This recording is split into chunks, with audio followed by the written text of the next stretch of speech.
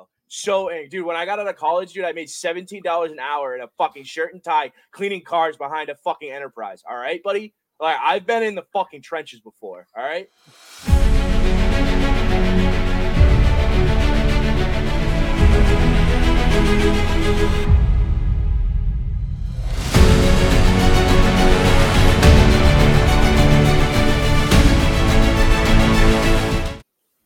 What's up, everyone? Welcome to episode 9 of the Breaking the Plane podcast. I'm your host, Burge, here again with my lovely co-hosts, the King Shithead, Joe Scher, and Kojak, our producer.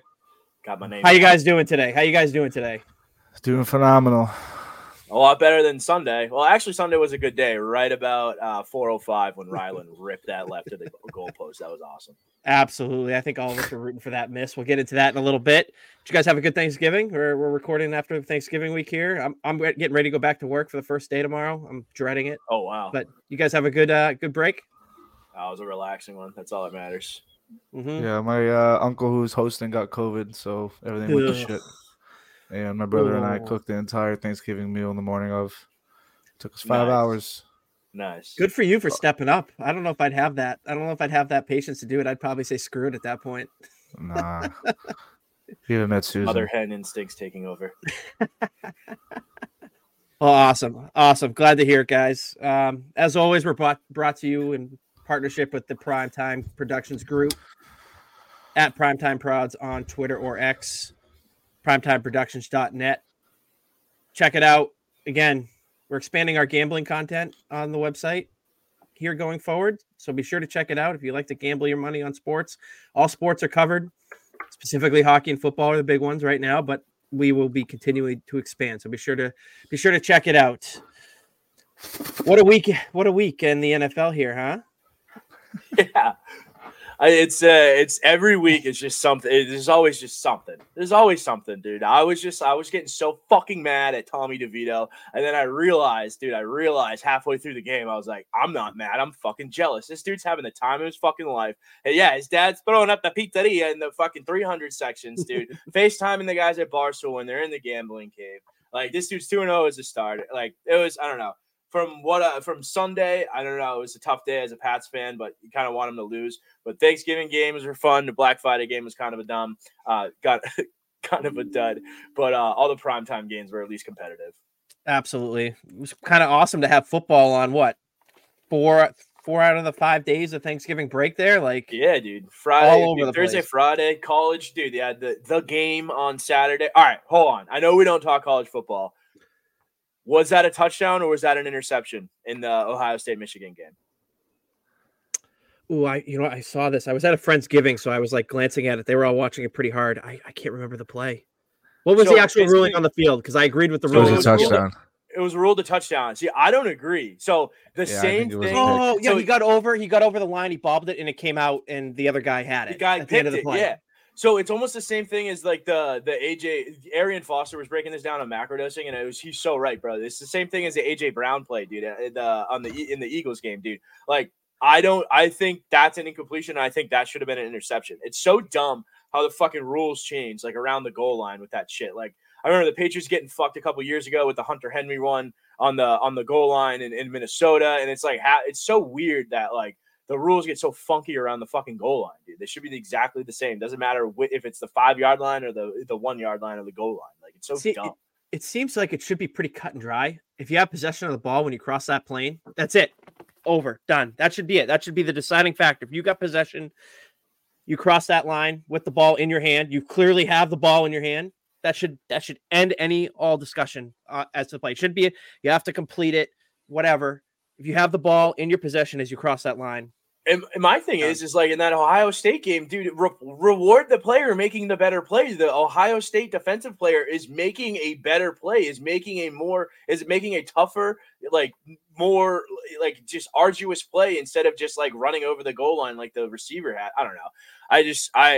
It's just so funny. It's just like there's something every week. It doesn't matter what level of football it is. Mm-hmm. Like, you just have something stupid. Like, it's not even stupid. It gives us content, which is great. But like, Absolutely. It's just so funny. Like, you get something every fucking week. Every week.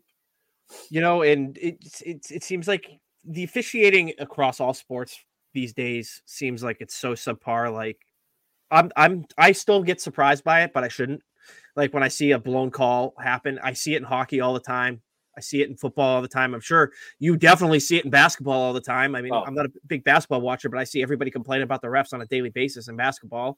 And then, you have the umpires in baseball. It's the same thing. So I think that there is a real officiating problem across all major sports, but definitely like football, hockey for me, see it every game, and it's so frustrating to see when games are significantly impacted by these bad blown decisions by the officials. Yeah. And I think in football, so the thing I like in basketball is when you get to the playoffs, when you're in a game that matters, like a game 6 or a game 7, like in the NBA, if you're up 2-0, you're going to get no fucking calls. They want that game to go. They want that to go as long as possible because the best way they can earn revenue is having these extra playoff games. The more playoff games, the more revenue they have. They have your 82 regular season games. They already got their money for that. The more revenue they get out of the postseason is obviously better for their bottom line. So I get that. But like game 6 and game 2, they let them play. And that's why like it kind of sucks with football. Like I wish they would just like dial back the threshold of or maybe dial up the threshold you need to cross for a penalty to be called and then call it consistently every time. Because I feel like if you throw less, if like the threshold to throw a flag is higher, you'll have less flags, but they'll be more consistent. Yeah, well, consistency is a major problem across all sports. I think that's the biggest problem. 100%. Penalties happen on every play in football. They happen all the time in basketball on fouls, on shots. They happen all the time in hockey, and it comes down to the consistency. I got no problem if infractions are missed, if it's called consistently across the board the entire game, because then you're getting a better product, I think, when you get that. But like in hockey, once the playoffs start, the threshold completely changes. Like they put the whistles away a lot of time, especially like when you get to like overtime, those whistles go right away. They don't want to insert the third themselves. Period. Yeah, exactly.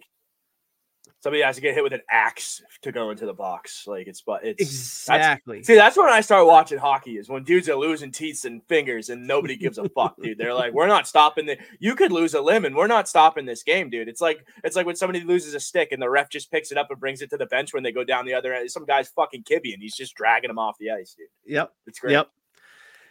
Well, dude, it's all consistency, and I think if you let more go and you call less, I think it's easier to be consistent. That's just my opinion. Because that's why the NBA is so inconsistent, is because like the threshold for a foul in the NBA is sometimes just touching, like literally grazing. Like if somebody's shooting and you graze them, even if they feel it or not, even if it affects the shot or not, that's an automatic foul. So like, I know you're trying to make it the most objective as you can. Like if you touch him, it's a foul. If you don't touch him, it's not a foul. Like I get that, but like in football, like you could have a hold that doesn't have any bearing on the actual outcome of the play. Like you could have a defensive holding on the other side of the field when like the actual play to be made is like away from that. Like the quarterback didn't even read that. That was a second read. He went to his first read that got picked off or whatever. You know what I mean? So I feel like, all right, so that didn't affect the outcome of the play. Let's not call that. Or like some of these outside holding calls on these receivers, like blocking like giant linemen and linebackers. Like, dude, give these guys a fucking chance. Yeah, and I'm all for letting the ticky tack bullshit go. Like I don't care if it's let him the play little pull on the jersey that doesn't. You can clearly tell that the dude isn't impacted by his motion. Let that go all day. Let it go. The arm wrap around on the PI. If you're not turning him, you have his arm on his back. You know what I mean? You're a professional athlete. You should be able to fight through that. Like exactly. So I'm totally with you on that. But let's get into some of the football games. Hal, I think we kind of we'll get into the officiating, I'm sure, at some point. Because I'm sure we'll never bitch about that again. It shows up every single week, and I am one that'll be on Twitter going off about officials in games I don't even care about because I'm sick of seeing it. First game we're going to talk about, Thanksgiving Day. The Detroit Lions are finally good. They're finally good. They obviously are hosting Thanksgiving Day like they do every year. They have their division rival, the Green Bay Packers, in town. What do? They do what the Detroit Lions do. They lose on Thanksgiving. 29-22. Yeah, 29-22 to the Green Bay Packers. It was a big game for the Packers to kind of keep their season alive. The Lions had an opportunity to, again, add to their win total. They didn't do it. What did you think about this game, Joe? Who does this say more about, Green Bay or Detroit? Dude, this is the bad time of the season where losing games as a good team is going to tell us way more about you. We were talking to it about with Brandon the other day about how the Miami win against a bad Raiders team tells us more about the Raiders fighting than it does like the Dolphins. Like Dolphins just found a way to win. This is even though I'm going to contradict myself in about 45 minutes here when we get to our picks, but this is not good, dude. This is not good, dude. The Packers aren't good. They're on a good trajectory right now. Jordan Love is playing pretty good, and I think the OC has a good kind of rhythm with him going. You could tell from the first fucking play of the game, play action, chuck it deep. I think Watson came down with it. He was balling out.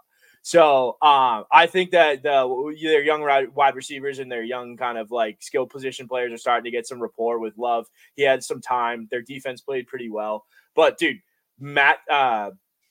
Jared Goff did not look good at all. The offense looked so disjointed. They couldn't get up and running. I think they had one drive where they went end to end. And it's just concerning because they're like a rah, like we need like motivation kind of team.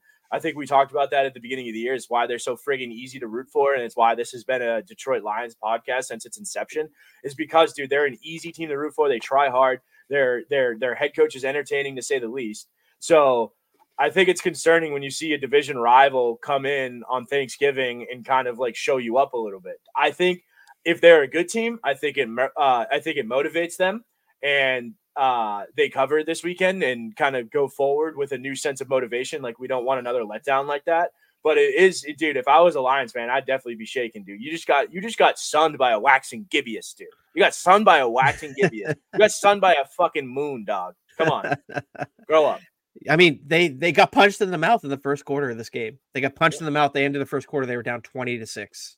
You have 20 points in the first quarter. Hard to come back. They did a pick six in there, right? Or a defensive touchdown no, in there? They turnover. They had Jared Goff fumbled the ball 3 times in this game. That's what it was. There was no interceptions, but he fumbled the ball 3 times. You can't. That's not a recipe for success. It's not a recipe for success. I mean, Amon-Ra St. Brown was him, in this game for Jared Goff, like he always is. Didn't find pay dirt, but 9 receptions for 95 yards on 11 targets is a really, really good day for him. They ran the ball well too. 140 yards on the ground on 30 carries. So, I mean, you're averaging 4.5 yards a carry there between, mainly between Montgomery and Gibbs. I see this game, like it could have just been a classic trap kind of scenario for the Lions for me. And why, like, again, when we get to our picks later, we'll talk about that.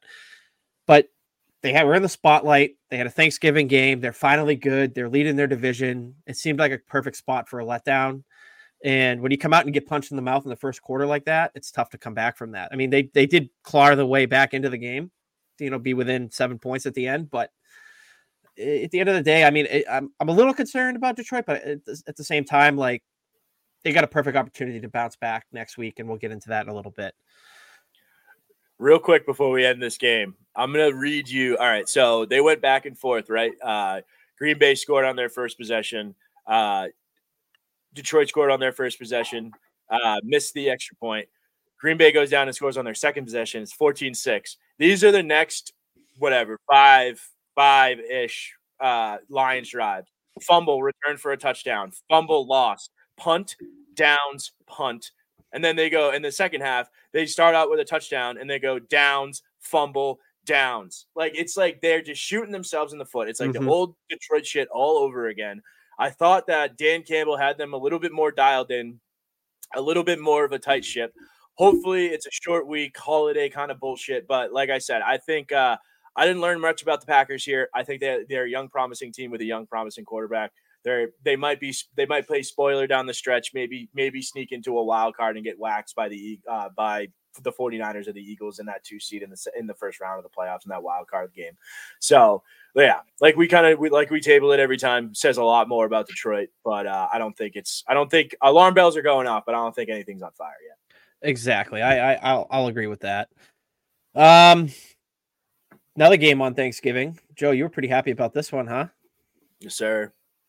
49ers taking on the Seattle Seahawks in the night game on Thanksgiving. This was all 49ers, man. I mean, Christian McCaffrey balling out as usual. Brock Purdy more or less protecting the ball. He did have an interception in this game. Final score of this game was 31-13. It was a good kind of get right game. The 49ers have kind of had their share of hiccups this season. This was a division rival, pretty good division rival. I mean, coming into the game, the 49ers are 7-3. The Seahawks were 6-4. So, I mean, this game goes the other way. We're talking about something completely different here. But the 49ers came in and kind of put their stamp down on this. I thought they were really well. They played really well here. Christian McCaffrey, dude, if that dude's healthy, like, it's unbelievable how good he is. Dude. Like, scores 2 touchdowns in this game. I know he didn't have one last week, and that ended up breaking his like consecutive like touchdown streak. But made up for it. Dude, that was an unbelievable trade for the 49ers to get him when they did last year from the Panthers. And I'm sure Christian McCaffrey is he's pretty freaking happy about getting out of Carolina, seeing what Carolina is now. So what do you think? What do you think about this game? I think this says a lot about the 49ers actually being able to put their stamp down. I haven't heard Brock Purdy's name once in the last 2 weeks. Haven't heard it once. It's funny how that fucking happens. When you surround him with like all pro talent, he somehow starts playing good again. It's fucking crazy, huh? It's like bringing it back to our basis of every conversation. Who does this say more about? No fucking shit. This tells me more about the Seahawks, dude. We know the 49ers are good with all their pieces, dude. They had all their pieces. You had Debo, 7 receptions for 80 yards. You had Christian McCaffrey averaging 6 yards a carry. And you have Brock Purdy going 21, has 9 incompletions for 200 yards, a touchdown and a pick. Like, and you win by multiple scores. Like, the Seahawks, they could not keep up. I know Geno Smith is injured. Did you see this fucking thing about him laying on the table during the so you know how the quarterback on these on like the primetime games, they meet with like the broadcast team? Mm-hmm. I forget who was doing the game, but they came out and they said like the broadcasters during the game were pretty much like not bragging, but like being like, oh, Geno's so tough. He was laying on the conference table in the meeting room with the team trainer, getting his rehab in the 15 minutes or 10 or 15 minutes he has with the broadcast team. Like, dude, how performative can you get, dude? There's 24 hours in a day. You sleep for 8. When you're a professional athlete, you're probably at the facility for maybe 12. Mm-hmm. And you can't stay 15 minutes late to not be a jackass or be a fucking hardo douche. Like, I don't know.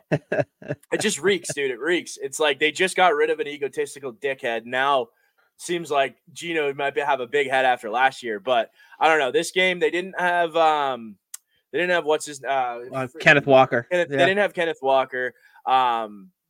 Nobody really stands out. Nobody really stands out in the wide receiver core because of how terrible Geno was all day. 18 of 27 with a pick, 14.9 QBR, 70 rating. Like, they just didn't play good. 6 sacks.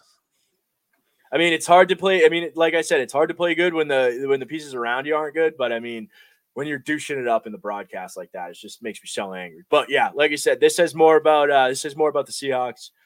I don't have any confidence in them being anything. I think they need a quarterback. I honestly think the team could be pretty good if they put an elite quarterback in there. You got to shore up that offensive line, but I think the Seahawks, with their aging coach and I would say their younger pass catchers and younger skill position players on offense, I think they should be the number one person in the market for that next veteran QB that comes available, a la Aaron Rodgers or some bullshit like that. So I think the Kirk Cousins landing spot, I think something like that would be really good for this team, because I think that Geno Smith is just one notch below what they really need. They just gave him a pretty decent contract too, didn't they? After last year. Really? I don't know what it was, but I think they gave him, like, it wasn't like a significant. Yeah. I think it was hundreds, like 100 plus. 3-year, $105 million. Oh, yeah. My God. Yeah. So, dude, no. No. He's got two more years after this year. Oh my God, a base salary of $25 million a year. He's got a $17.4 million dead cap hit after, if they were going to cut him after next season. So, like, oh wait, hold on. There's okay, so if he doesn't get injured and they release him after this year, it's only dead cap, no real money. So I mean, they could get out from under if they wanted. They could. It would set them back against the cap a little bit, I think, to be able to pay somebody. But we all know that the cap is absolute garbage. They can manipulate that in any different way. Yeah. I think the reason why this game says more about the 49ers for me is because I'm just not a believer in that Seahawks team. It's just something about them. They have so much talent at the wide receiver position. And even in the running back room now, when Kenneth Walker's healthy, Zach Charbonnet is a solid, change of pace kind of guy. And I don't know, maybe it's just the Geno Smith. I just think of him with the Jets, and that's kind of why, maybe last year was just a fluke. And never was really a believer in what they're doing. So we'll see how it goes. I mean, they're still in a position, I believe, right now in a playoff position right now. They're in the 6th seed currently. So they still may get in the playoffs, and you never know. Any given Sunday, that kind of deal, they could make some noise. I don't see it, but you never know. Fucking DK Metcalf had 3 receptions for 32 yards on 9 targets. Brutal. That's brutal. 9. My fantasy team felt that Damn. one, by the way. My fantasy team felt that one. So you don't get points for targets when they throw it and he doesn't catch it? We should get points for that. Yeah, but we don't know. Yeah. Well, I think Seattle low-key sucks, but that is a story for it. I'm there with you. I'm there with you 100% of the way. Let's move on to the next game we want to talk about here. That's I'll let you take the reins on this one, Joe, because this is the game you want to talk about the most. So go for it. Chiefs Raiders 31-17. Chiefs over the Raiders. I just had the deer in the headlights. So Raiders go up 14-0. KC comes back and wins. So I don't know. I think it's been 2 or 3 weeks in a row that I've been on the KC train. I know they lost to Philly, but dude, they've been playing in. They've been playing horrible on offense, but still manufacturing some wins in the last couple of weeks. There was some stats about their offensive ineptitude, like they hadn't scored a touchdown in so many drives or had so many. I forget what it was, but they were down 14-0 and end up coming back and scoring. I think it ended up at one point it was like 30 unanswered points or something like that. They were down 14 and they ended up winning by 13 or something like that. But I think this says a lot more about the 49, a lot more about KC. We already knew we know what the Raiders are. They're a limited team that's trying hard right now for an interim head coach. I think KC, if they can somehow keep this offense going, which is kind of crazy after the last couple of years when you think about KC, but if they could somehow keep this offense going, they got Rishi Rice going. I think he's one of their rookie wide receivers. He had a really good game. I think if Mahomes could find that other alternate pass catcher that's not Travis Kelce that you can go to on third down to move the chains so you can't key in on everything. Stupid ESPN playing an ad right every time. Every time. Hear it. It's so aggravating, dude. So aggravating. I don't know. But yeah, I think that now I totally lost my train of thought. But I think KC this year, I think they're maybe not the juggernaut they usually are, but I think they can win. They can win in multiple different ways. Mahomes look really good. Their pass catchers look really good. I think they have a really solid defense. They got punched in the mouth early, but they really responded. They ended up getting after the quarterback in the second half when they were trying to make the Raiders were back against the wall trying to make a comeback. So I know this is kind of shooting at a lame duck here, but I do think that this is a positive sign for KC. Beating a bad team in a certain way it can sometimes be a positive, more than just getting the win. No, I definitely agree with you on that. I mean, seeing Rishi Rice get 8 receptions for 107 yards and a touchdown. I mean, is he kind of cementing himself as kind of the number one guy there? Number one receiver, I should say, not number one guy, but number one receiver in that room as a rookie. I mean, it seems like I've heard his name a few times this year. He hasn't been like spectacular, but he's shown up in moments, and then this was an outstanding game for him. I mean, Pacheco finding the end zone twice as well is a very positive sign for them. They didn't really run the ball that well, but yeah, I agree with you. When I was looking at the ticker, I didn't watch this game, but I was looking at the ticker as it went by, and I'm like, oh, the Raiders are up 14-0 on the Chiefs. Oh boy, the Raiders are really playing for Antonio Pierce down there, and I think that's still is a factual statement. They're playing hard for that guy down there at, once McDaniels got fired and, with a rookie quarterback and Aiden McConnell, he had say what you want about it, but like he had a pretty decent day, serviceable to say the least, dude. Absolutely. I mean, spreading the ball around to, his 3 receivers, Myers, Adams, and Hunter Renfrow, they all had at least 4 catches in the game. What was the tiff between McDaniels and Renfrow? The dude didn't play, and then the last 2 weeks he's been on the field like all the time. Doesn't make any sense. I don't know, but I wish my Patriots made a call to Josh McDaniels when he was still there to be like, hey, you want to send him our way? Because I would love to have Hunter Renfrow in New England. There's another Raiders wide receiver that's really good that I think the Patriots had a shot at. Yeah, they had a real good shot, right? Yeah, a shot at making him a Patriot for life. He's an undrafted bum. We don't need him. Yeah, just your fragile ass quarterback's fucking safety blanket. All right, well, let's not get ahead of ourselves here. Yeah, dude, Mahomes, bro, 27. I'm just fine. I finally got the stats going again after friggin' ESPN was just destroying my earlobes. But 27-34, 298 yards, 2 touchdowns, no picks.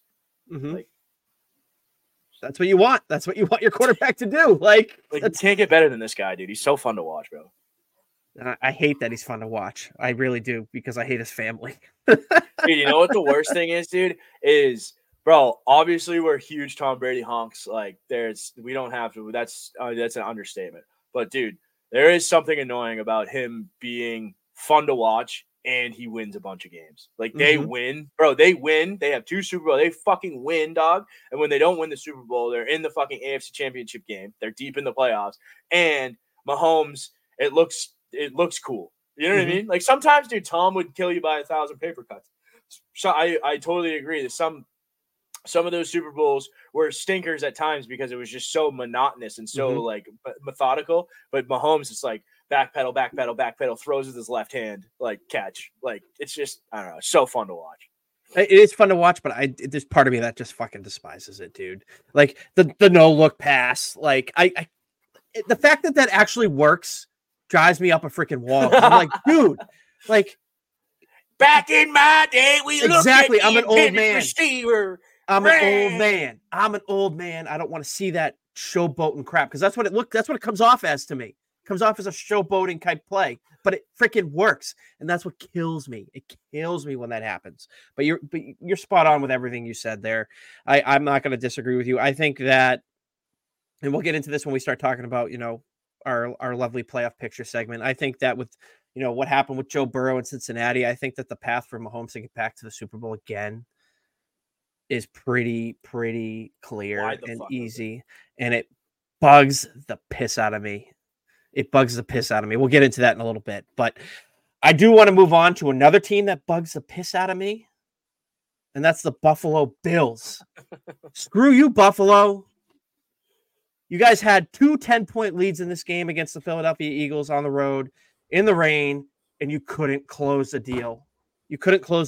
I unfortunately missed like 90% of that overtime because I was, doing bedtime with my 3 kids. I got to see the end of the game where Hurts ran that in there.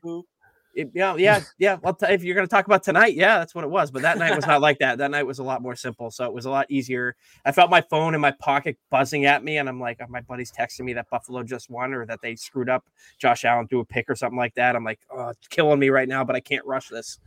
But dude, that was a really, really entertaining game to watch from start to finish. I watched this game from start to finish. It was very, very entertaining. I love seeing Josh Allen throw a pick that let Philly back in the game. I freaking love that. I absolutely love that. And, the Bills, this was a big game for Buffalo more than it was for Philly. Buffalo is now sitting at 6-6. They ended up losing this game 37-34 in overtime, by the way. I missed my lock by a half a point because they don't kick the extra point when they win in overtime. Probably the best case scenario for me. Like, Buffalo loses, you're happy, but you lose your pick, so I get you agitated again. It's a nice parallel 50-50 there. Oh, Buffalo lost. Oh wait, I'm actually mad because they covered. I'll punt my pick and be happy Buffalo lost at the end of the day. Let's be real. Dude, they're fucking 1-4 on the road, dude. They're Josh Allen's 0-6 in overtime. I was going at Buffalo fans on Twitter about that after the game, dude. I was going change the rules. He still can't fucking win. Literally.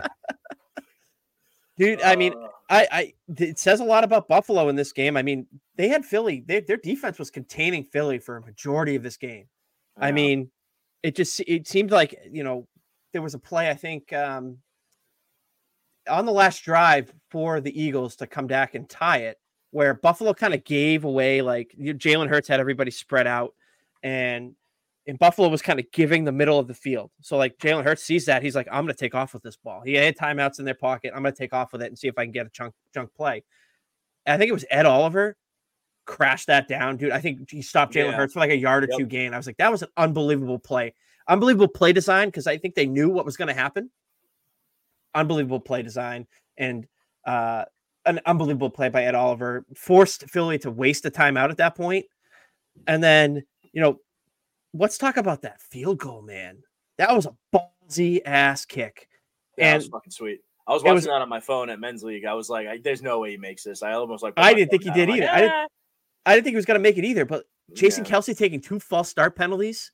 The veteran all-pro center that's elite, has a podcast, and he's a big deal. His brother's dating Taylor Swift. And, dude, he makes the little shudder. That's all it was. It was a little move. It wasn't like he jumped, but it was like this little move where he was off. Something was off. Set the team back 10 yards. Forced Jake Elliott to go out there and have to kick a 59-yard field goal in the rain. And he freaking nailed it. I mean, it was close. Isn't Philly real grass too? Like, I think so. 59 yards in the rain on real grass. Like, that's fucking impressive. Like, I was watching the kick go to him, like, ooh, it looks like it's got enough. And it's like teetering, sneaks right in the corner of the upright. I was like, that was one of the ballsiest kicks that I think I've seen this year. Unbelievable kick to send his team to overtime. I missed the overtime. So I think Buffalo, did they punt back and forth a few times? Or did Buffalo? No, they had a field goal. Yeah, they obviously did. Buffalo had a field goal in their first drive, and then Philly came and won it with Jalen Hurts running. Yeah. Absolutely. They almost won the game, but Gabe Davis ran the wrong way. Ran the wrong route, yeah. And they would have won that game. Brad's just going to put that on the quarterback. It absolutely is on the quarterback. Everything falls on the quarterback. Everything falls on Josh Allen, I don't give a fuck. That was just funny. So I'm looking at the drive log for Buffalo's touchdown to come to go ahead in the fourth quarter before Philly kicked the tying field goal. Listen to so they have Josh Allen, right? So franchise based around Josh Allen. Listen to this. Listen to these plays. James Cook up the middle. James Cook around left end. Latavius Murray up the middle. Latavius Murray off right guard. Latavius Murray off left guard. Josh Allen short pass. Josh Allen short pass. Johnson up the middle. 2-minute warning. James Cook off left guard. Timeout. And then a pass for a touchdown. Like, all of that drive is running the fucking ball. Which, to Buffalo's defense, like, that's what they need to do. They need to take that. They need to take that off Josh Allen. But Josh Allen's throwing a pick in that situation. You have to get him down the field and be like, all right, don't fuck up, don't fuck up, don't fuck up, don't fuck. All right, we're in the red zone. Here's the ball. Like, that's all you have. Like, I don't know. Sometimes it's simple sitting on the couch, but like when you're in the heat of the moment, you're like, oh, we have fucking Josh Allen. Why the hell aren't we throwing the ball? But it's like sometimes you got to save guys from themselves.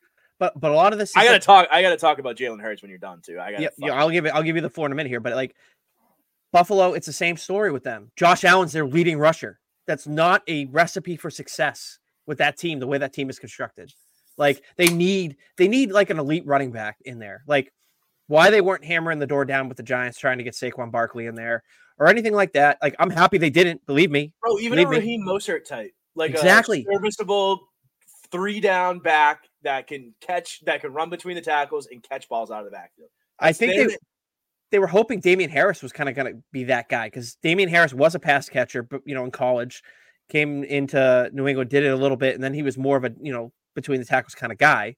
Downhill. He obviously gets hurt. And now they got James Cook is a decent running back. I mean, he averaged only 2.7 yards per carry in this game. That's not good. That's not effective enough. And you got a couple of retreads in Latavius Murray and Ty Johnson. Like I didn't even know Ty Johnson was on Buffalo. Yeah. I was like, who the fuck is TJ? I'm like, holy shit, that's Ty Johnson. That's exactly what I was saying. Who the hell is this Johnson guy? And that was the first name that came to mind. And when I looked it up, I was like, oh, it's Ty Johnson. Wow. I can't believe that they got this guy from, I think he was with the Jets, right? He was with the Jets? Yes. Yeah. So, like, they still got to figure that out. I mean, they did average 4.3 yards a carry, but I mean, outside of Josh Allen, you're averaging like 3 yards a carry between their running backs. Like, that's not a recipe for success. I don't care who your quarterback is. It doesn't matter. And then, one of these times, Josh Allen's going to take a hit on when he's running the ball, and he's going to get hurt. I think it's going to happen. I'm not wishing it to happen. I'm not wishing anybody to get hurt. Let me just throw that disclaimer out there. But it's more fun when he loses than when he's not on when he's on the sidelines, dude. Exactly. It's more fun when he loses when he's playing. But like he doesn't slide. He looks for the contact. And as he gets older, that's going to be he can't continue playing like that as he gets older. Hopefully he does the Randall Cunningham route where Randall was like more of a dual threat guy, and Mike Vick, dude. Those both the guys were like really, really run oriented earlier in their career and turned into prolific passers. So I think he has the arm to do it. You gotta, dude. It's fucking scary watching him drop back if you're a Bills fan in like the tight games. You know what I mean? But I want to switch to the other quarterback in this game. I don't want to come off as a Jalen Hurts hater. I'm a Philly hater. I hate your whole fucking team. I'm not seeing one player out. He is not the most valuable player in the league. He's not the most valuable player on the team. He's not the most valuable player on his side of the ball.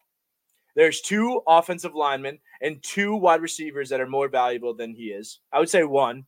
I'll give you Devontae Smith. I'm keeping AJ Brown. And then you go on that there's 2 other players on the defensive line that you could say are more valuable to the team. We got to change this to the quarterback award or the fucking Tom Brady award. Because first of all, how is Tyreek Hill, who's closing in on 2,000 receiving yards in what? 12 games, 11 games, is not your fucking MVP favorite? How are we not hammering Christian McCaffrey here? Same thing. Fucking point, dude. I'm with you. Jalen Hurts' signature play is another man pushing him from behind forward.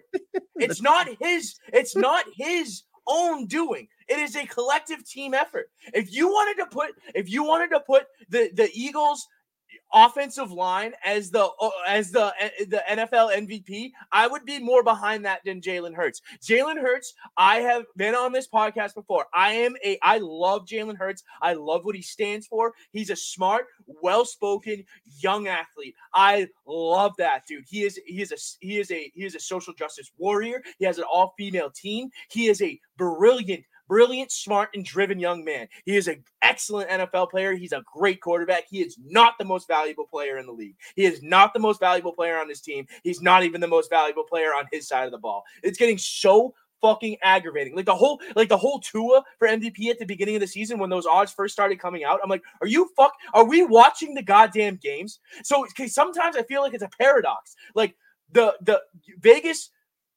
puts the lines out there because they're like, voters are going to vote for quarterbacks and who they think is most important. And then the voters then see the lines and they're like, oh, my peers are thinking X, Y, and Z. When it's not. It's a bunch of fat, greasy guys in Vegas making the lines. So it just baffles me that it comes to it's a fucking quarterback award. It's so aggravating. I understand that the league is quarterback-centric, but valuable. Dude, Brock Purdy is the quarterback of one of the best teams in the fucking league, and he isn't even top 5 on his side of the ball in most important people on that team. Dude, just because Jalen Hurts is the one who holds the ball when his team pushes him into the end zone doesn't mean he's valuable. Everybody around him who isn't holding the ball is just as valuable in that situation. And it's like, dude, he didn't have a great game. Dude, 18 of 31 for 200 yards, three passing touchdowns, okay, with a pick. Dude, but it's like 2 rushing touchdowns. Yeah, but dude, who cares? One of them, the second one in overtime. Was it the game winner? Yeah. All right, I'll give you that. Well, but what I'm saying is on aggregate, in totals, on average, like he is not the most valuable player in the league. It's just he's the best. He's, I guess, the best player, like the best player on the best team. You know what I mean? But he is surrounded by. I think. Like, if Brock Purdy didn't have all these injuries and kept playing great, dude, I think he would have snuck into the conversation. Same with Tua. Like, if Tua kept on the pace he was at the beginning of the season and they didn't drop a couple games that they shouldn't have, I think he's in the same. So it's like these guys who aren't even the best player on their fucking team are like becoming the most valuable player and getting this award. It just doesn't make sense to me. It doesn't sit right with me. It doesn't at all. I think that graphic you shared on Twitter earlier, I think Brock Purdy was like number 5 on that list. Was plus, he? Plus 1,500. Like, okay. Like, yeah, he was one of the guys. It was like the last guy on that list that you had sent out or commented on. I can't remember what it was, but like, dude, I will beat the desk to support what you're saying right now. I mean, if I'm going to pick a quarterback right now who's going to be the MVP, it's going to be Jalen Hurts. It has to be. I mean, I'd pick him over Mahomes right now. I'd pick him over, Tua, all those guys, just because, like, dude, like everything you just said, like the dude is great. Like he scores all the time. Yeah, of course he gets pushed in by his own guys, but like I'm sick and tired of this MVP award being a quarterback award. Like you want to come up with a quarterback award, fine. How many times have these quarterbacks won this award? I think the last guy to win an MVP that wasn't a quarterback, it might have been like 2010, and it was like Adrian Peterson won it, and he was a beast. I would vote if somebody actually gave me the dunce that I am. Bro, it was Adrian Peterson in 2012, 11 years ago. It was 11 years. Like if somebody wants to give this idiot right here on this mic right now a vote for the MVP, I'm voting for Tyreek Hill or Christian McCaffrey. They're far more important to their teams than any of these quarterbacks are. I mean, you could argue the Mahomes, if Mahomes isn't there in Mahomes, KC, if it was an actual most valuable player, actually, it would be Mahomes every fucking year. Just like it would have been Tom Brady every year, just like it should have been Jordan every year and LeBron every year. If we're talking actual meaning of the words in the award, it's Mahomes every fucking year. Like I would love to see, like there's times where you have these elite defensive players even come in and they have these outstanding seasons. Look at like when Michael Strahan broke the sack record, or when Khalil Mack went nuts a couple of years ago. Yeah, exactly. Like those guys are. If you want to talk about the most valuable player in the league, the most valuable guy to their team, you want to take it at its definition. It may be a majority of the time the quarterback, but like a lot of the times it's not. And dude, I think it might have been a year or two. I forget who it was who I was hammering down as the MVP. It might have even been CMC at that point with Carolina. Like it doesn't even need to be a successful like team for me if you're going to determine a most valuable player. If your team stinks and you have a guy that carried you to like 5-6 wins and without him you're winning 1 or 2, like that's a definition of a most valuable player to me. They want to come up with a new award, like you said, name it the Tom Brady Award. I think that'd be perfect way to honor that guy's legacy. Like, fine, make it the quarterback and make that the big award for the year. Like that's the big one, like that the league wants to promote. Fine, but don't sit here and disguise a most valuable player as the best, the quarterback of the best team in the league. Like that's basically what it is at this point. Like every time you hear Josh Allen's name, you hear Josh Allen's name thrown around. Dude has led the league in turnover since he was drafted. That's not a valuable part of your team if he's going to sit here and turn the ball over all the time. Like I'm sick and tired of hearing that. Like, all right, go ahead. Say what you're going to say. I stepped on you. Go ahead. No. I love the passion, dog. It just feels nice not being the only one pissed off. But so, dude, the top 6 are all quarterbacks. So it's Jalen Hurts number 1 at plus 150, which is like shitty fucking odds, dude. That's basically as low as odds will get at this time of year. Plus, like that's basically even money. You got Mahomes at plus 350, Dak and Lamar at plus 600, and then Tua and Brock Purdy. Tua at plus 800, Brock Purdy at plus 1400. Maybe that's why I didn't even see Brock Purdy because he's so like how far away he is from the top, even though he's tied for or he's in 6th. But dude, Mahomes and Lamar Jackson are 10 times more valuable to their team than Jalen Hurts is. I don't care what anybody says. Like, well, imagine if you took Lamar fucking Jackson off the Ravens. Imagine if you take the best backup in the league and put him on the Ravens right now.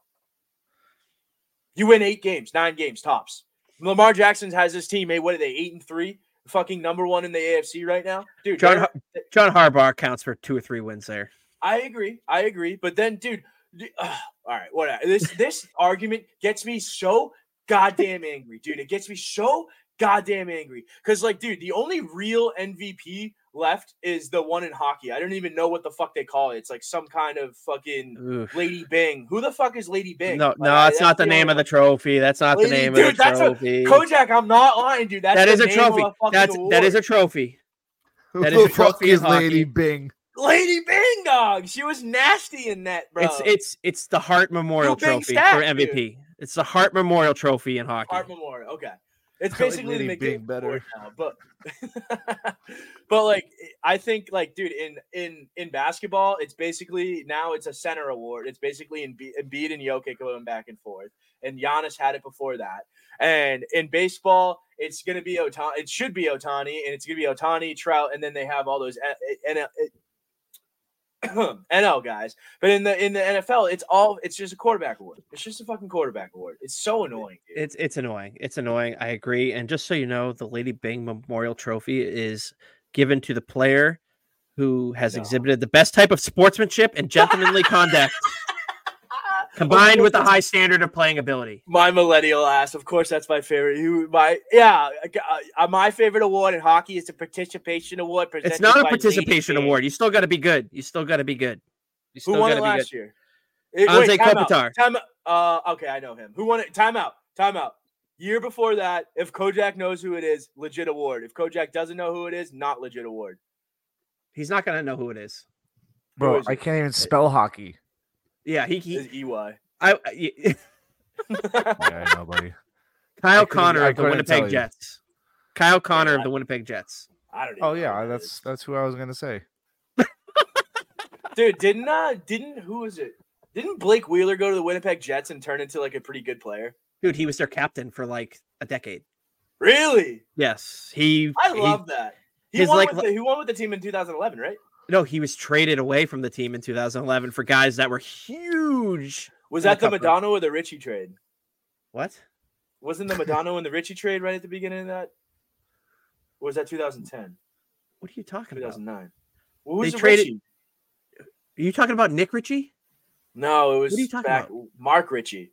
Mark Recchi. Mark Recchi. My God, Mark Recchi. He was Mark the year Recchi, before. If you're listening, come on the pod. He was the year before. No, he was traded for Rich Peverly. Remember him, the guy who had a heart attack on the bench and came back in and played a couple years later. Came back in. Yep. Rich Peverly, and then there was somebody else I got for him too. But yeah, he was part of that. Who was the guy that skated on who was finished a power play with a broken? Greg Campbell. Dude, Kojak, this dude broke his fucking leg. Broke his ankle. Leg. Yeah, he broke like his shin. And then played for 2 more minutes to kill a penalty, and then skated off. Damn. We're built different. Including me. You're a goalie, so there's a screw loose. So that explains it. That's always the excuse. I'm a product of a goalie. I can say that. All right, let's move on to the hot topic. The hot topic, Joe. You go ahead. You go first. I'll give you the reins first here. You got a lot to say about this. All right. So, the Patriots played a football game this weekend. Was it a football game? And it was a Big Ten football game. They've been relegated to the Big Ten East. It was a lacrosse score final. They just lost to Iowa this weekend, 10-7. Iowa's now going on to the Big Ten championship game to play Michigan. No, in all seriousness, that was the most depressing thing I've ever had to sit through for 3 hours. I did watch the Titanic all the way through, and this was still much worse than seeing how big that fucking door was that she would not let Leonardo DiCaprio on. I saw Mac Jones throw a fade route at the 40-yard line to a tight end on an out route. I saw Bailey Zappi. No, I don't want to bring that up yet. I saw Mac Jones throw 10 yards short of a receiver and have a have an interception again. Triple coverage. I saw Juju Smith-Schuster screaming at one of the most esteemed members of the coaching staff in Troy Brown. It's bad. It's bad. I wish it was fun bad. I really wish it was fun bad. It's not fun bad. It's depressing. It's as Brando would say, it's where are my razor blades bad. I had my belt and shoelaces confiscated at halftime. That's how fucking bad this was. I think my overarching thing on the Patriots is lose, play everybody you can, just lose out. And I want them to fire Belichick, but it's like, if you don't fire Belichick, like, I'm going to have to watch next year. And it's just so frustrating. Like, yeah, my opinion is they need a clean house. If they want to go with Mayo, they got a clean house with everybody else on the regime from Belichick and let him bring in his own guys. I want them to go. If I had a gun to my head, I want to go get Ryan Day. I want to go get this guy from I want to go get the OC from Houston. I want maybe the OC from Green Bay. You need to do something different, especially if you're going to have the number 1, 2, or 3 pick. Chicago might not draft a quarterback. First of all, why? Justin Fields is not a franchise player. You have the number 1 and the number 4 pick. Pick a fucking quarterback.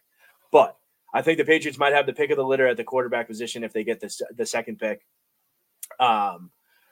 I just don't feel very confident in this current regime as it's set up to nurture a quarterback and like put them in the best position to succeed. If you're going to dump a top 5 pick into a quarterback, you have to do something to help them.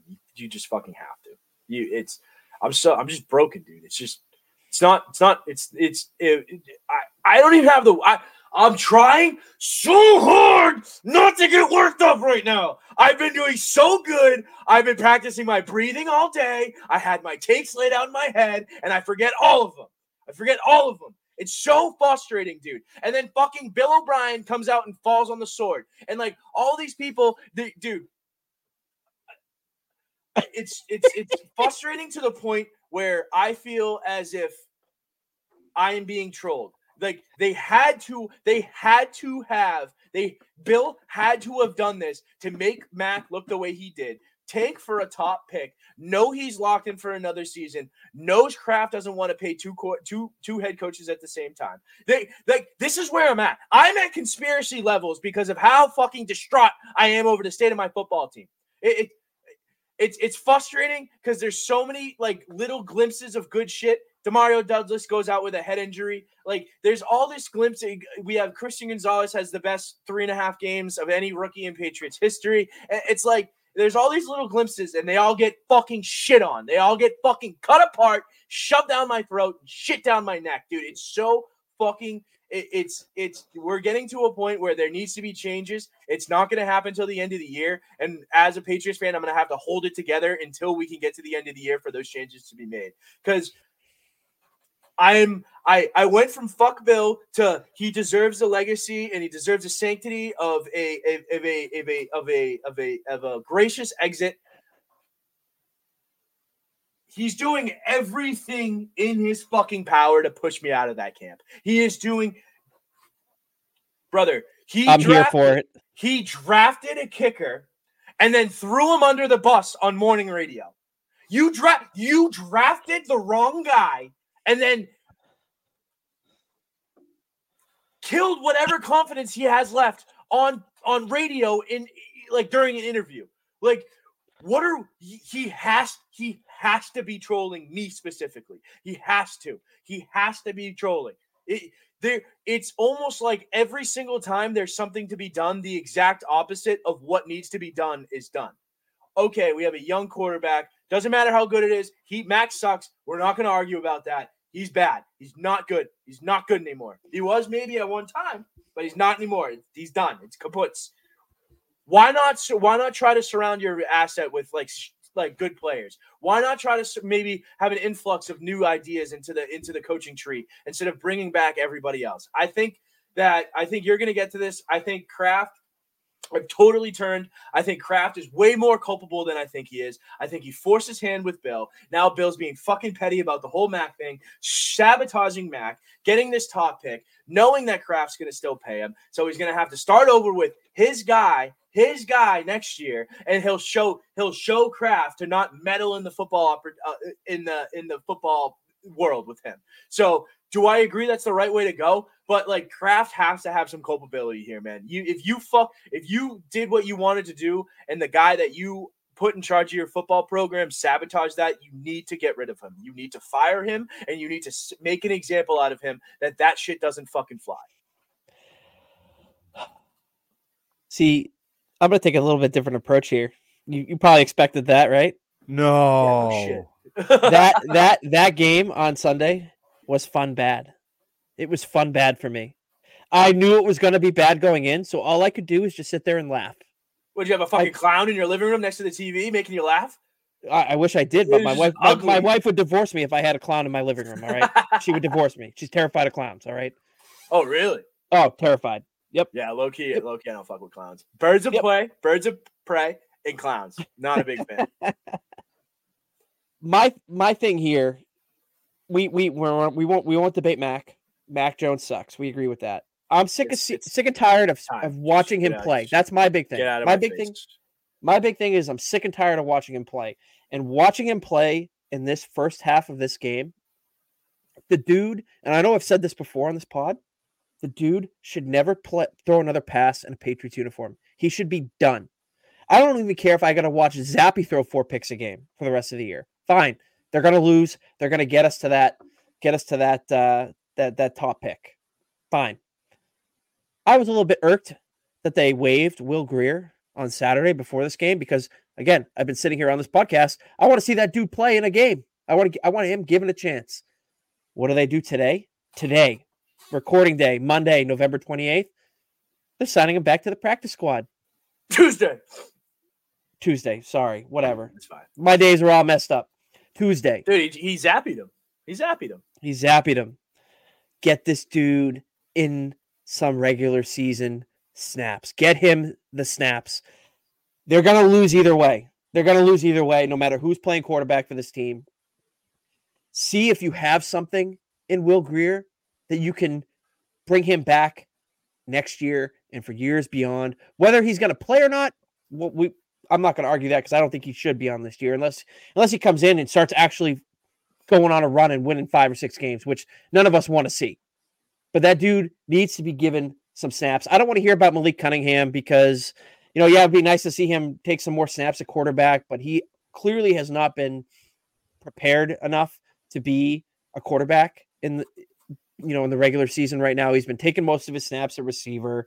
He's getting some looks at quarterback, but not enough.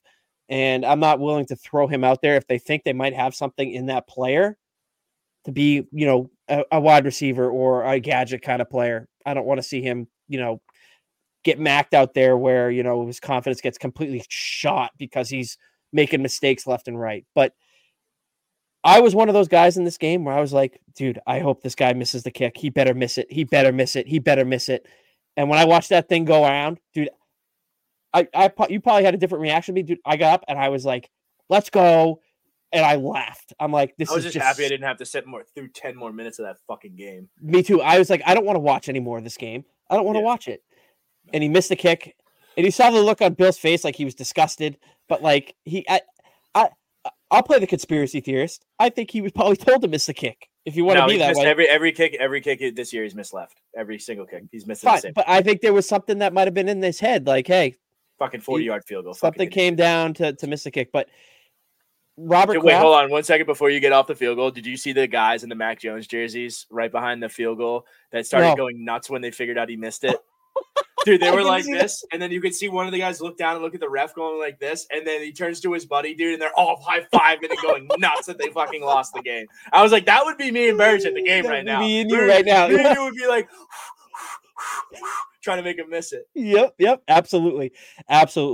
But no, I agree with what you said about Robert Kraft. The dude is not getting enough of the criticism, I think, at this point.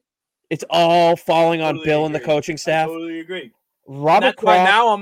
Now I'm thinking he's getting another year because Kraft is like, damn, I got no culpability here.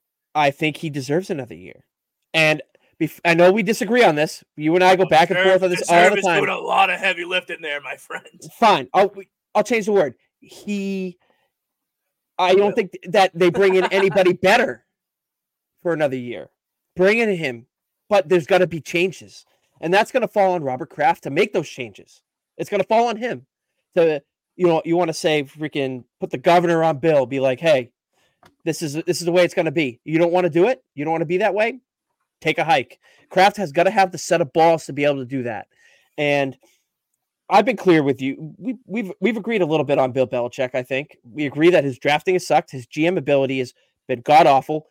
Trading out Jacoby Myers for Juju Smith-Schuster was an awful, awful, awful decision. I think we agree on that. I still believe that him as a head coach and with his hands in the defense is better than the alternative. I still believe that because I still think the guy can coach the way that he has. I don't think he has had a very good evaluation process for the guys that he's surrounding himself with, because the guys that are on the staff, there's nepotism running left and right. You got ex-players in there. And say what you want about Juju going after Troy Brown. I think Troy Brown has done a terrible job this year with the guys that are in the locker room. I thought this wide receiver core was going to be a lot better. They had a lot more talent in that room than what they're showing on the field right now. And I think that, say what you want about Juju Smith-Schuster, dude. Yeah, maybe he's a little banged up, but he's been an effective receiver in the league, and he's still pretty young. Devontae Parker has been an effective receiver in this league. He's getting up there in a little bit in age, but he still can be that guy. Pop Douglas. Juju was effective with fucking Ben Roethlisberger and Patrick Mahomes. But at the same time, he was with Big Ben at the end of his career. And that Big Ben was not the same guy that he was a decade, 15 years ago. Not the same guy. Ben threw for 5,000 yards a year. Juju had 1,000 yards. We all know what yards say about quarterbacks. Let's be real. Take the yards out of it. But he also had Antonio Brown. He was throwing through that year too. So he was getting the second. He was getting the second guy. Yeah, I agree. But that's the dude. You're proving your own point, dude. That's still evaluation. Even though it's not a fucking draft pick, it's still evaluation. Bill evaluated him and said that we need to bring him in and he could be an asset for us. But when you look at the fucking teams he's been on, he's had Antonio Brown and Travis Kelce as the number one option. Sure. So when you put him, dude, they started the fucking game with Devontae Parker and Juju. What are you doing? This is the thing that frustrates me about Bill still being here, is he's so set in his ways that we're still getting Parker and Juju out there. I understand that they're good soldiers, maybe not Juju anymore, but I understand that Parker's been a good soldier and a good locker room guy. I totally get that, man. That's why you don't cut him. That's why you keep him on the team, keeping him, giving him some fucking. It's just, I just can't. I can't do it anymore. I can't. I'm sorry. It's just so frustrating, dude. I can tell how passionate you are about it because you love cutting me off there. I'm trying. What I'm saying is, they have Hunter Henry and Mike Gesicki too, both proven effective pass catchers at the tight end position, and they haven't put it together. Troy Brown, Bill O'Brien are not taking enough heat, in my opinion. Yeah, Bill O'Brien going out there falling on the sword today or yesterday or whatever it was. Good, he deserves it. They look the same. They look the same as they did last year under defensive coach Matt Patricia calling the friggin' plays. They look the same, if not worse. They look worse, actually. They do look worse. What's the one constant there then? You could say it's Bill. But Bill's not calling the plays. I was proving. I was trying to help you, dog. Okay. You're going to say it's Mac Jones, right? You're going to say it's the quarterback. Dude. It's going to be the quarterback. Okay. All right. Sorry. I was on my heels a little bit there. I think it's a combination. I think that they didn't do a lot. I don't think they did enough to help him. I think they ruined him a little bit. I think Josh McDaniels was really good at keeping him between the rails and keeping him on schedule and on time. But I don't think he's not the guy. And I think that bringing in X, Y, and Z coordinator is not going to change the fact he's not the guy. I mean, at the same time, you look at that rookie season that he had.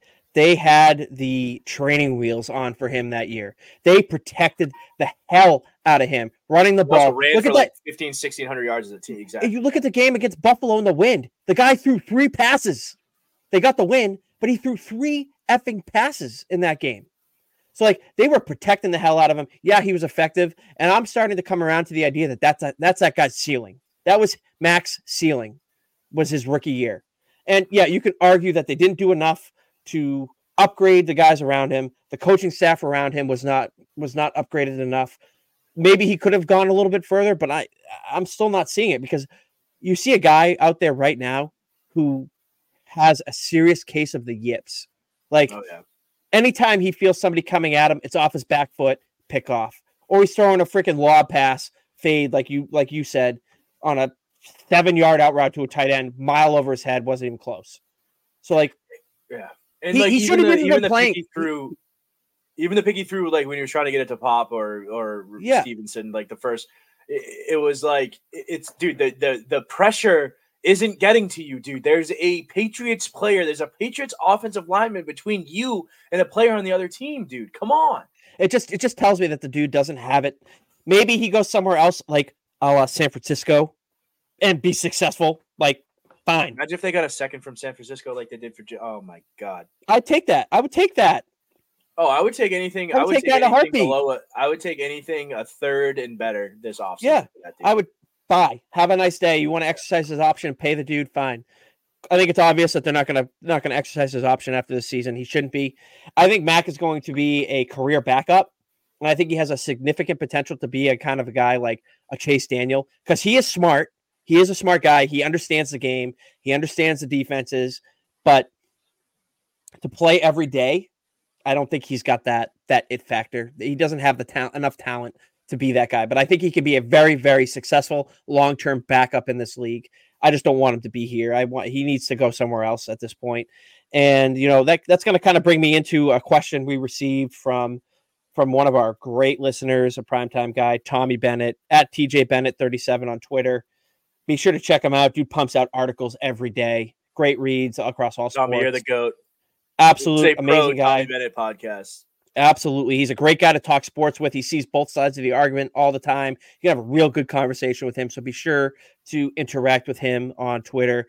He writes in saying, I feel like New England is in an interesting spot. They have a 2-game cushion on the 3rd overall selection. What do you do if you're the Patriots? Do you draft a quarterback in round 2 and take Marvin Harrison potentially at that pick? Or do you take the best quarterback available and build the wide receiver core in free agency? Joe, what are your thoughts on that question?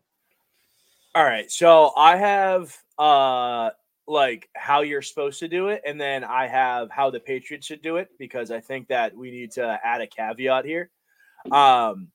The only way that Marvin Harrison Jr. is not a prolific NFL player is if Bill Belichick drafts him. That's nothing to do with anything besides the fact that every time Bill drafts a wide receiver in the first round, it goes to shit. I'm just trying to be funny, but I'm being completely serious. If there's how I want them to do it is I want them to pick Harrison with the top pick. I want them to get back into the first round and get one of the second tier quarterbacks, maybe a Jaden Daniel type. I like Jaden Daniel. I don't think he's going to be there in the second round, so that's why I think you're probably going to have to trade up. But after that, you need to allocate every single iota of resource that you have in the Patriots treasure trove to offensive line. You need to revamp every fucking position besides right tackle. I'm not kidding, dude. Maybe you could talk me into City so. You need another center. Andrews isn't going to be he's not going to be elite. He's older. You've seen some wear and tear at him on the end of the season. He got beat pretty bad at the end of that game to that last sack. He got beat pretty bad, and you've seen it a couple times. I love David Andrews. Like you sent that go down with the ship guy about Bill Belichick. I love that about him. He's a simple man. He's a man of very few words, but every time he speaks, it means a lot, and I can get behind that. But you need to have a contingency plan there. Cole Strange doesn't work. Trent Brown doesn't work. He's on the reservation for half the year. You need a more steady hand at left tackle, especially if you're drafting another right-handed quarterback.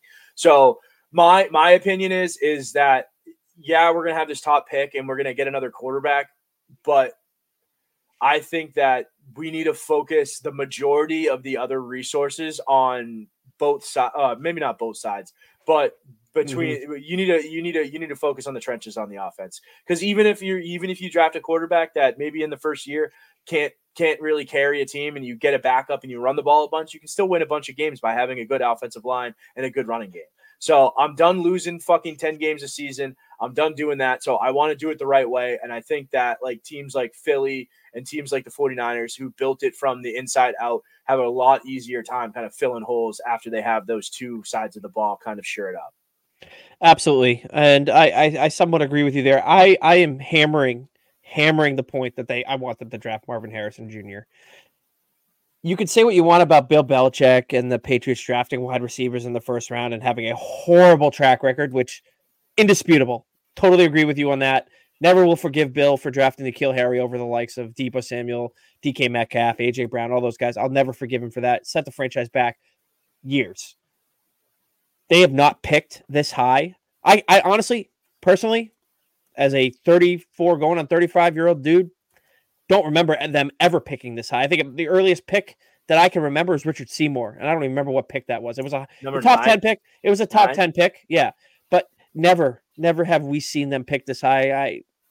Maybe it was going back to like when they picked Drew Bledsoe back in like 1992 or 93, whatever year that was. He was the number 1 overall pick, right? He was number 1 overall. Yep. Yeah. And I just think that talent is Marvin Harrison Jr. is a generational talent, and I want him to come in here. And I'll beat the hammer down Jaden Daniels. I'll even settle if you want to wait to the second round to draft a JJ McCarthy type guy. Let me finish. Let me finish. Get him in here. Let him sit behind a veteran quarterback that you're going to sign in free agency to come in. But like you said, I want them to do that if they get anybody besides Caleb Williams. I don't even want Caleb Williams. I don't want him either, but I think he's the only one that could start and be better for the team than what they have. Fair. But that dude's got he's showing a lot of character issues right now. And I think he's trying not to get on the Bears. I mean, he might. He doesn't have to come out this year. He doesn't have to come out this year. That's the thing. He's a junior. True. He doesn't have to come out this year, so he doesn't have to do that. But he is showing a little bit of character issues right now. I'm like very much against that. I think that's going to be a big issue going forward here when we get the new generation of athlete in, though. I think you're absolutely spot on with that. I think you're spot on with that comment. I think they are red flags, but if he did this maybe 10 years ago or 15 years ago, I think it would be a lot bigger of a turnoff. Yeah, absolutely. I think it's more acceptable now, and I don't think it's as big of a deal now. Maybe when you have a military-style coach like Bill, it'll maybe persuade them away from it more than maybe another team. But you say what you want, but like the Patriots over the course of the last 25 years have brought in. Don't get me wrong. I don't want the guys like that. They brought in guys with character issues. I mean, you argue like Randy Moss had character issues when he came in here, went off. Obviously, Tom Brady's throwing the ball to him, so that's a totally different discussion. But like they've taken their chances on guys with character issues on this, and most of the time it's kind of worked out in some capacity. Maybe it didn't work out to get them back to their elite level of play that they showed in college or early on in the pros, but like they've been able to get the most out of those types of players. And it still doesn't make me want to draft Caleb Williams. I mean, he's got the talent, but like somebody that I want to be the face of my franchise, the highest pick that this franchise has seen in 2+ decades. I'm not willing to marry to that. My ideal scenario is exactly what you laid out, Joe, is Marvin Harrison at 3 or 2 or whatever it is, and then trading back into the first round and getting Jaden Daniels. That right now is where I'm at, where I would love to see this franchise go in the draft. And at the same time, all those resources need to go onto the offensive side of the ball, besides retaining the guys that you have on defense. Like I would love, I think Jabril Peppers is under contract for next year, but I would love to see him extended further than that. I would freaking run through a wall for that dude. Like, he has been an absolute great pickup for this team. Are you cool with them letting Duggar walk if you lock up Jabril for long term? I think I would be. I think I would be okay with that. I think. Yeah, I'm not as hell bent on signing Duggar as everybody else is. I want them to bring him back. I want them to bring him back. Too, but I want it to be on good term. I want it to be on low money. I don't think he should be one of the highest paid safeties in the game. He's not. He's not a two phase of the game player. Agreed. He's run stopping box safety. He's Jamal Adams. Mm-hmm. And I don't want to be the Seahawks giving up multiple capital to keep that guy. 2 first-round picks. Yep. Brutal. I would rather, if you're going to put a gun to my head, I want them turned into, sorry to cut you off again, which turned into like fucking Garrett Wilson and Breece Hall. I know. I think Breece might have been a second-round pick, but it turned. Might have been Sauce Gardner. Yeah, dude. They got themselves the 4th overall pick. Okay, the Jets are good at that. But I forget who you might be. I think it was Garrett Wilson was the second pick in that draft. But I think those picks ended up being legit for the fucking for the Jets. So it's like exactly you gave up a safety for 2 cornerstones of your franchise, like a safety that can't stay healthy. Yeah, and a safety that can't play the pass. Yeah, dude, absolutely. We built the whole defense around get Devin McCourty playing center field. You got to find that guy again. And I love Jabril Peppers because he brings more than just on the field. Dude, that dude is emerging as like a leader of that defense in the locker room. And if it gun to my head, extend him, sign a Wenyu, and get Duggar at a decent number. They have a ton of cap space in the offseason. Oh yeah. To address a lot of their problems. Whether or not they use it the right way or not, we'll see. But that's kind of where I'm at. And if you can build a team that way and add some receivers to support Harrison and Daniels back there, I'd even hammer the drum to bring Zeke back for another year or two. Like, he's been effective in this offense. I want to see Ty Montgomery punted to the moon. I'm sick of seeing him see the field. That dude sucks. That dude sucks. I don't want to see him back anywhere. Maybe he can return kicks. Fine. You can sit back there and return kicks. That could be your sole role. Dude, you see him get lit up at the 19, dude? Fine. Let him do that. This. I don't care about that. How about you make one person miss ever? God, he's an old guy. Like, when he was getting snaps on the offense, I'm like, dude, come on. Like, he's not James White. Like, put Stevenson, put Ezekiel Elliott out there and let them do their thing, because like that tandem somersaulted into the fucking end zone the first week last year. That tandem of Zeke and Stevenson can work. And I think it can work for another year or two until Zeke really, really, truly falls off, because he's been very effective when he's been out there. So we'll see what happens. Obviously, this is what we're talking about as Patriots fans now. I mean, we want them to lose. We don't want to hurt our draft position. And say what you want about the Bears, I could still see them taking a quarterback. Justin Fields is good. He's good, but he's hurt. He gets hurt, and he still is not showing that next step. Like, similar to Mac. I mean, in that draft, I was like, I want Justin Fields in that draft. If he's here, maybe it's a little different. Maybe it works out a little different. The offense looks a lot different. All this and that, like, it's a little bit more modern. But at the same time, I mean, even back then, I was like, no Ohio State quarterback has really ever had success in the NFL. And I think right now we're seeing the first one do it. So, CJ Stroud, if you're listening, come on the pod. Oh, absolutely. And I do want to just touch on another question that kind of piggybacks off the Patriots here. It's from Poolside Pat Geary, another primetime guy at Poolside Pat1 on Twitter. Wanted to get our thoughts on the Barstool Big Cat computer rankings that the Part of My Take guys put out every year. The Patriots being labeled as super ass with the New York Jets and the Carolina Panthers. My thoughts are on this, like, for them to be in the same point as the New York Jets right now, the New York Jets are better than the Patriots. So I think the Jets are getting screwed out of that. The Jets are getting screwed out of that. And that's my thing. That's meaner to the Jets than it is the Pats, dude. I mean, yeah, Big Cat, a big Chicago Bears fan, saying, I'm sorry, America, for the Bears. They'd be right down there in the super, super ass category that the Bears, the Patriots, and the Panthers should be in my opinion. That's my opinion. I think that the Jets are getting screwed by these power rankings more than the Patriots are. Agreed. And I think it was maybe last week or the week before when he put out the tier rankings, it was like bad Big Ten teams and like good Big Ten teams. And the Steelers were a good Big Ten team and the Pats were a bad Big Ten team. And I just thought that was fun. And you're so right. It says so much about like the state of the Patriots that were even mentioned in the conversation with the Panthers, who just fired their coach through 11 games, and the Jets. That's what you get. That's what you're going to get when the Patriots fire Bill. You're going to get that kind of coaching carousel. I'm just warning you. It's going to happen. It's going to happen. Before we move on, I just want to say thank you, Pat. Thank you, Tommy, for being great interactors of the podcast here. We appreciate you. We look forward to all your content that you put out, and we look forward to continuing to interact with you in the future. Joe, you want to take it away? Yeah, no segue needed here. We did okay with our picks last week. We went 3-3. We usually have a 7th pick. I can't put my thumb on why we didn't have a 7th pick this week. I've been thinking about it all day. I haven't been able to come up with an answer. I just don't. Sometimes the numbers just don't number, and you just can't figure it out. Thoughts? Yeah, fuck that guy. Yeah, he sucks. He sucks. Why do we even let him on here? Oh, that's right. He does our editing for us. Oh wait, we would have went below 500 if we had that 7th pick. Yeah.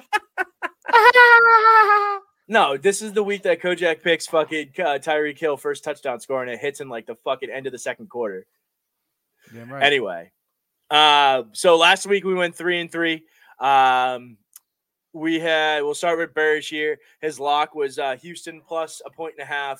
Ended up missing. He had Pittsburgh -1, which was a win, and then he had Philly -3.5, which screwed. Fucked up for him. Coming over to my side of the ball, I listened back to the podcast, and I think I had one too many beers. I picked the Arizona money line as a 5-point underdog. What the fuck am I doing there? They ended up they lost by like 20 fucking points. So Arizona money line ended up being a loss. I had Giants plus 3.5, which was fucking stealing. That should have been your lock. Candy from a baby. I have a good relationship with the crafts. And then my lock of the week was San Francisco minus 6.5, which was we talked about that game earlier. That was easy money. So a season total of 9-6 on our locks, which I think that's pretty good. I'm not doing the math. I almost just exposed the shit out of myself there. And then the total season, our overall for everything locks included is 25, 23, and 2. Coming back down to earth there, but we're over 500 on the overall. But I think we're hitting at a really good clip on our locks here.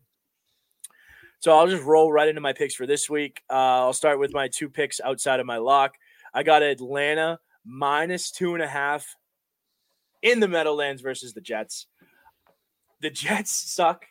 And then right after the game, Saleh was like, yeah, we're starting Tim Boyle again. Dog, Tim Boyle was bad in college.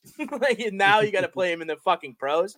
I think that they're bad and they have no confidence in their quarterback, which is a recipe for disaster. I think Atlanta's playing decent. I think they could be playing better. I'm not sold on Desmond Ridder yet, but I am sold on the Jets not being able to cover 2.5. It brings me to another game in across the country. It's Cleveland getting 5 points against the Rams in LA. I don't think LA is very good. I think Cleveland with a good they have one of the best DVOAs the last 6 weeks in their defense. I think that keeps games close. I think if you give Cleveland 5 points, they can cover that easy with that defense. And I think honestly, if you their quarterback was like crying on the sidelines after they had that win the other week. So I think that there's a little bit of something there. I don't know what it is. The Browns are probably going to Browns me. That's okay. I think I'm going to ride with this one. I'm not sold on LA, even though they were my dark horse at the beginning of the season. Give me Cleveland plus 5 in LA. That brings me to my lock. Screw you. Yeah, I had to do it. I think somebody has picked Detroit like 5 of the last 7 weeks. We probably both have. Yeah, we basically, whoever gets Detroit in the chat first every week gets them. I talked a lot of shit about Detroit at the beginning of the podcast, but I do think since they're an emotional team, emotional leaders, their coach, who is a rah-rah kind of guy, I think they're going to have 10 games in between when they lost to Green Bay on Thanksgiving and when they play in New Orleans this Sunday. So I think Detroit minus 3.5 is going to be my play there. I don't think New Orleans really doesn't have anything to play for. They're kind of a middling team. They have no reason to win, no reason to lose. They're in that kind of weird limbo mode. Derek Carr sucks. Fucking what's his name? Jameis Winston. Jameis Winston's yelling at dudes on the sidelines. It's just a bad look there. I think Detroit gets it done and covers this week. Barish, what do you got for me? All right, I'm going to start off. I'm going to hammer my team that you just bashed, and that's the Arizona Cardinals. I'm going to take them plus 5.5 right now over the Pittsburgh Steelers. Pittsburgh really didn't impress me in their win. I know they had their first game without their trash offensive coordinator. Matt Canada got fired before this past week. They still only beat the Joe Burrow-less Bengals by 6 points, and Jake Browning was the quarterback in that game. Steelers have been flirting with this teetering of their season. They've found ways to win games, and I've been on them, picking them. Obviously, last week I picked them to beat Cincinnati. And it's just one of those things where I think that the Cardinals are going to rebound from their bad game that they had against the Rams. And I know they're going on the road. They're going on the road into Pittsburgh to play, but I like them to find a way to beat the Kenny Pickett Pittsburgh Steelers. I'm going to call this right now. I think this is going to be where the Pittsburgh Steelers are going to fall off. I'm hoping I'm right because they find ways to win games despite them not really impressively doing it. So I'm just feeling it. I'm feeling the Cardinals in this game. Next pick is going to be Indy -1 against Tennessee. Have you seen the news out of Indianapolis today? I did not. You should Certain running back before. Oh yeah, Jonathan Taylor. Yeah, he's out. They were fine without him early on in the season with Zach Moss. That doesn't worry me one bit. I mean, I think that Tennessee is a team that they struggled this past week to beat Carolina. They struggled this past week to beat the worst team in the league in terms of having the highest draft pick, which ironically belongs to the Chicago Bears. Carolina is a team that just seems to be an absolute mess with, firing Frank Reich this, in the last couple of days. And give me Indianapolis to just beat this team. Tennessee is just a team that has been very, very under-impressive this year. They should have, I think last year they won the division, or they were right in the battle of the division with the Jaguars until the end last year. They're not the same team. They're clearly on the downturn. Gardner Minshew, even when we watched him play against the Patriots in Germany, he can find ways to win a game, and getting them giving up a point. I'll take that all day. My lock of the week was going to be the Detroit Lions -3.5, but Mr. Joe Sure beat me to the chat this game. Been no secret that I've been a big Detroit Lions fan, but I'm going to move on to my other team that I'm a big fan of, and it's a team that I expect to bounce back this week, and that's the Houston Texans. The Houston Texans. That was my ESPN going off on a different speaker. It's going to be the Houston Texans. They're gonna rebound from their performance against Jacksonville. They're playing Denver Broncos at home. Denver's a team that they're floating in there, and I don't really follow them. And I see that their record, they're right in the hunt. They might even be in the playoffs at this point, if I'm not mistaken. They are. No, they're right outside. They have the same record as the Texans. I think the Texans are going to beat this. I love D'Amico Ryans. I love CJ Stroud. I love everything that they're doing down there, and I like them to right the ship this week at home against the Denver Broncos, a team that I am just not a buyer or believer in. Russell Wilson is a guy that I will never, ever, ever support. They're laying 3.5 points in this game. The last time I bet a team that was laying 3.5, I got screwed in overtime. So let's just not make it 2 weeks in a row, please, Houston. But my lock of the week is going to be CJ Stroud and the Houston Texans beating the Denver Broncos at home, laying the 3.5 points. Hey, Kojak. Hey, pal. Would you like to participate? No, I'm good. All right, cool. Everybody have a great rest of your week. Make sure to get your bet. Shit. All right. I'm picking a game that I think is going to be the NFC Championship, and it's going to be Philly and San Fran. They have San Fran's going into Philly, and they're favorites. I think this is going to be a pretty good game, really good game, probably the best game of the week. And I'm going to hit the Philly +3. I think they're going to take this game. They're a hot team right now. I love picking home dogs. Picking home dogs is fucking great. I really hope the 49ers win. Just going to throw that out there. I hate Philadelphia. I hope they win by 1 or 2 points is what you mean. Fine. Fair. Yes. Fair. Yes, there we go.